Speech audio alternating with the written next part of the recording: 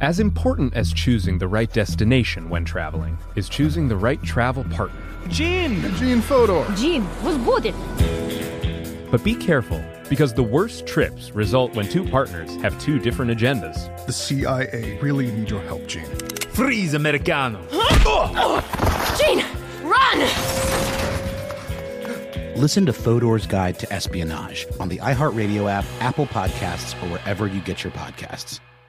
Delve into the visceral world of hip-hop with the Gangster Chronicles, hosted by MC Gate and Big Steel. Every Thursday, a podcast that aims to unravel the intricate tapestry of one of music's most influential and misunderstood subgenres, gangster rap. Let's go. Gangster Chronicles unpacks the evolution of this uniquely American art form, offering listeners a comprehensive understanding of the significance this genre holds. Listen to the Gangster Chronicles on the Black Effect Podcast Network, iHeartRadio app, or wherever you get your podcasts.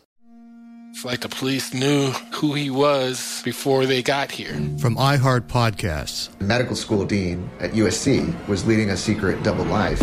He's breathing right now? Yes, he's absolutely breathing. I'm a doctor, actually. A story about money, power, and corruption. When people fall in line, they fall in line. Looking back, I realized, everyone knew. I'm Paul Pringle, an investigative reporter for the LA Times. Listen to Fallen Angels, a story of California corruption on the iHeartRadio app, Apple Podcast, or wherever you get your podcasts. Jon Stewart is back in the host chair at The Daily Show, which means he's also back in our ears on The Daily Show Ears Edition podcast. Join late-night legend Jon Stewart and the best news team for today's biggest headlines, exclusive extended interviews, and more. Now this is a second term we can all get behind. Listen to The Daily Show Ears Edition on the iHeartRadio app, Apple Podcasts, or wherever you get your podcasts. Hey y'all, we're rerunning 2 episodes today, which means you might hear 2 hosts. Enjoy the show. Welcome to This Day in History class from HowStuffWorks.com and from the desk of Stuff You Missed in History class. It's the show where we explore the past one day at a time with a quick look at what happened today in history. Hello and welcome to the podcast. I'm Tracy V. Wilson, and it's September 4th. The Peekskill riots ended on this day in 1949. This was a series of ongoing violence, but it had 2 key moments, effectively 2 different riots that are connected together. The first one followed an open-air concert that was scheduled in Peekskill, New York on August 27th of 1949. To be there were Paul Robeson, Woody Guthrie, Lee Hayes, and Pete Seeger. They were raising money for the Civil Rights Congress. Actor, singer, and activist Paul Robeson had really been outspoken on the issue of racism and for civil rights and against fascism. And in the months leading up to this planned appearance, he had made a statement at the Paris Peace Conference about being determined to fight for peace and not wishing to fight the Soviet Union. But what was reported as what he had said was something else entirely, and something that is still attributed to him, which was, quote, "It is unthinkable that the Negro people of America or elsewhere would be drawn into war with the Soviet Union."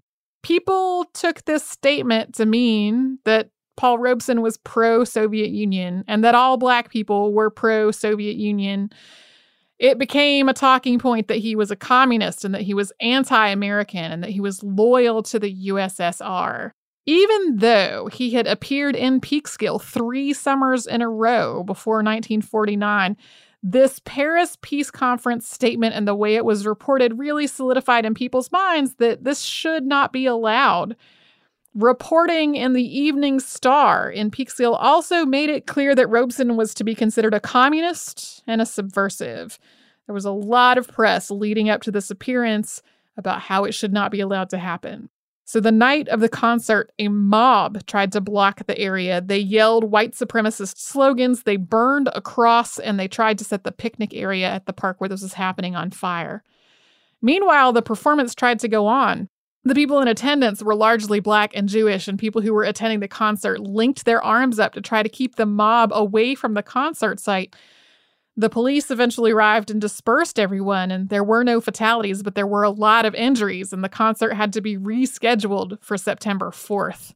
leading up to that rescheduled concert. The American Legion and the Veterans of Foreign Wars planned to protest. The Joint Veterans Council held a meeting to discuss a plan for what to do, and organizations like the Chamber of Commerce and the Jaycees publicly issued statements opposing the rescheduled concert.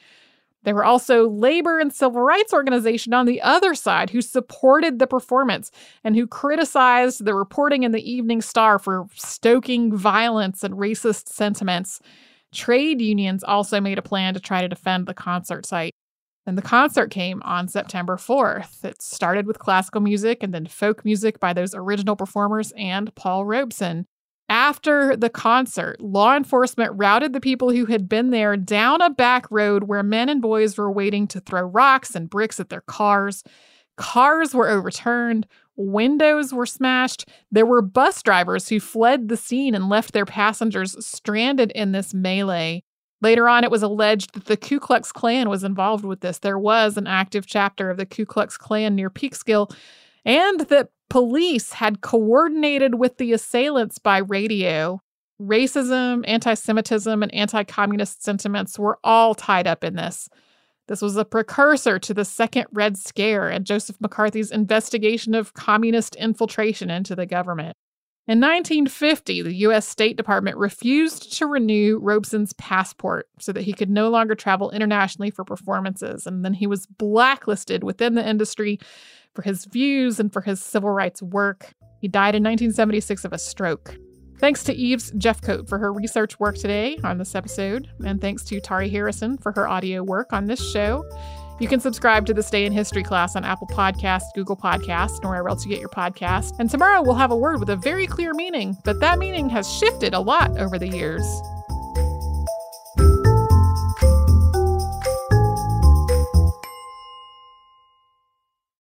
This is the story of the one. As a maintenance engineer, he hears things differently.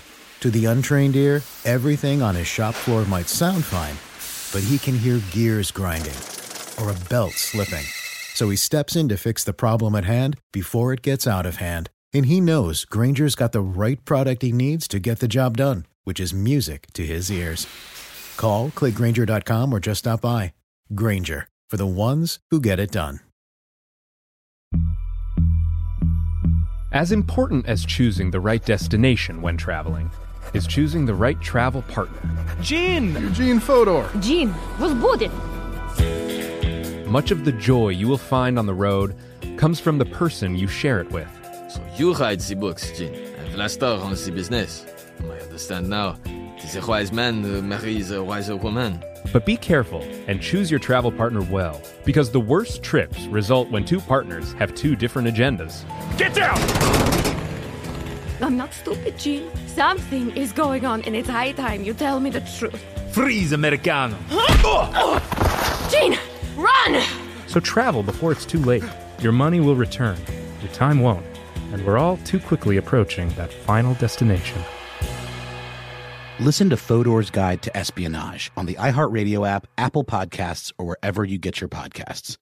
Danielle Moody here, host of the Woke AF Daily podcast. We've been with iHeart's Outspoken Network for a year, and what a year it has been.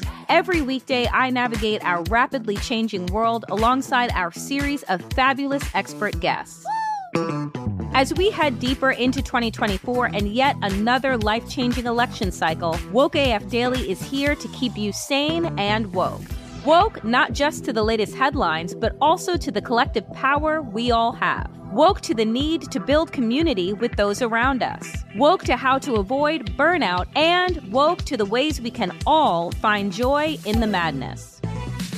Make Woke AF Daily with Danielle Moody your podcast destination for 2024 election news and analysis. And tune in to hear the ways I am working to stay grounded amidst it all. Listen to Woke AF Daily Season 5 on the iHeartRadio app, Apple Podcasts, or wherever you get your podcasts. Delve into the visceral world of hip-hop with the Gangster Chronicles, a podcast that aims to unravel the intricate tapestry of one of music's most influential and misunderstood subgenres, gangster rap. Hosted by MC8 and Big Steels every Thursday, each episode provides an in-depth exploration into the formative artists, monumental albums, and socio-political factors that have shaped gangster rap from its emergence in the 80s to its enduring impact today. Gangster Chronicles unpacks the evolution of this uniquely American art form. We dive into the socio-cultural aspects that gangster rap boldly addressed, from police brutality to systemic racism, offering listeners a comprehensive understanding of the profound cultural significance this genre holds. Listen to the Gangster Chronicles on the Black Effect Podcast Network, iHeartRadio app, or wherever you get your podcasts. Let's go. Hi, I'm Eves, and welcome to This Day in History class, a show that uncovers a little bit more about history every day.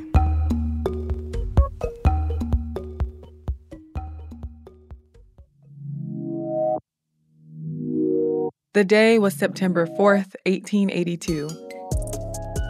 Pearl Street Station, the first commercial central power plant in the United States, started generating electricity. Building on the work of other inventors, Edison created an incandescent lighting system. He had already constructed experimental power installations.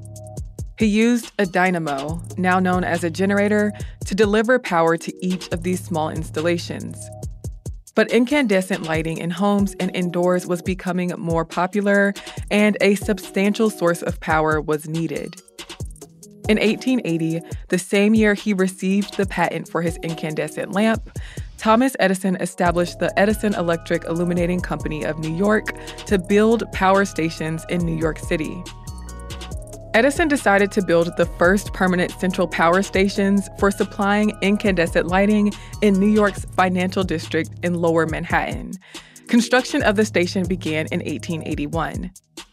The mechanical and electrical part of the plant was at 257 Pearl Street. Since the building was constructed for commercial use, the structure had to be strengthened to hold all of the necessary equipment. The flooring was replaced with a floor of girders supported by columns. The building used for storage, sleeping, and offices was at 255 Pearl Street. Each building had 4 floors. Edison chose this location because it provided a good mix of commercial and residential business and was home to many major newspapers. It was also close to the Western Union Telegraphy Company and City Hall. The company paid around $300,000 to buy the properties and build the station and distribution system. Constructing the network of wires and conduits that delivered energy to customers was one of the most expensive parts of the project. After administrative expenses, canvassing, and patent license fees, the cost came to about $500,000. 4 240-horsepower Babcock and Wilcox boilers were in the basement of 257 Pearl Street. 6 engine and dynamo assemblies were on the floor above that. The dynamos were driven by reciprocating steam engines supplied by coal-fired boilers. Each assembly weighed about 30 tons and was rated for around 1,200 lamps. The 3rd floor housed wooden frames wrapped with copper wire resistances that were used for manually regulating the dynamo fields. The 4th floor was home to 1,000 lamps that were used to test dynamos that needed inspection or repair. The first engine and generator assembly was tested on July 5, 1882. The station went into service on September 4th. Pearl Street Station used direct current, which is an electric current that flows in one direction. With alternating current, on the other hand, the electric current changes direction periodically. Customers were not charged for current until 1883, after the system for accurately recording the flow of current had proven reliable. The first bill was to the Ansonia Brass and Copper Company for $50.44. The New York Times offices were one of Edison's first customers. Pearl Street Station did not become profitable until 1884. Other direct current, low voltage, central station electric systems were later built around New York City. In January of 1890, a fire destroyed some of the station, but it was back up and running not long after and stayed in operation until 1894. Though Edison defended the use of direct current, the rest of the world was gravitating toward alternating current. By the time Pearl Street Station shut down, other power plants had been designed to service larger areas. Edison sold the buildings, and they were later torn down. I'm Eve Jeffcoat, and hopefully you know a little more about history today than you did yesterday.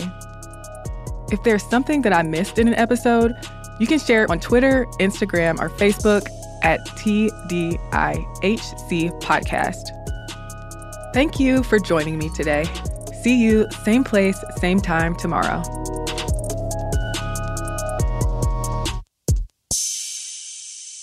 For more podcasts from iHeartRadio, visit the iHeartRadio app, Apple Podcasts, or wherever you listen to your favorite shows.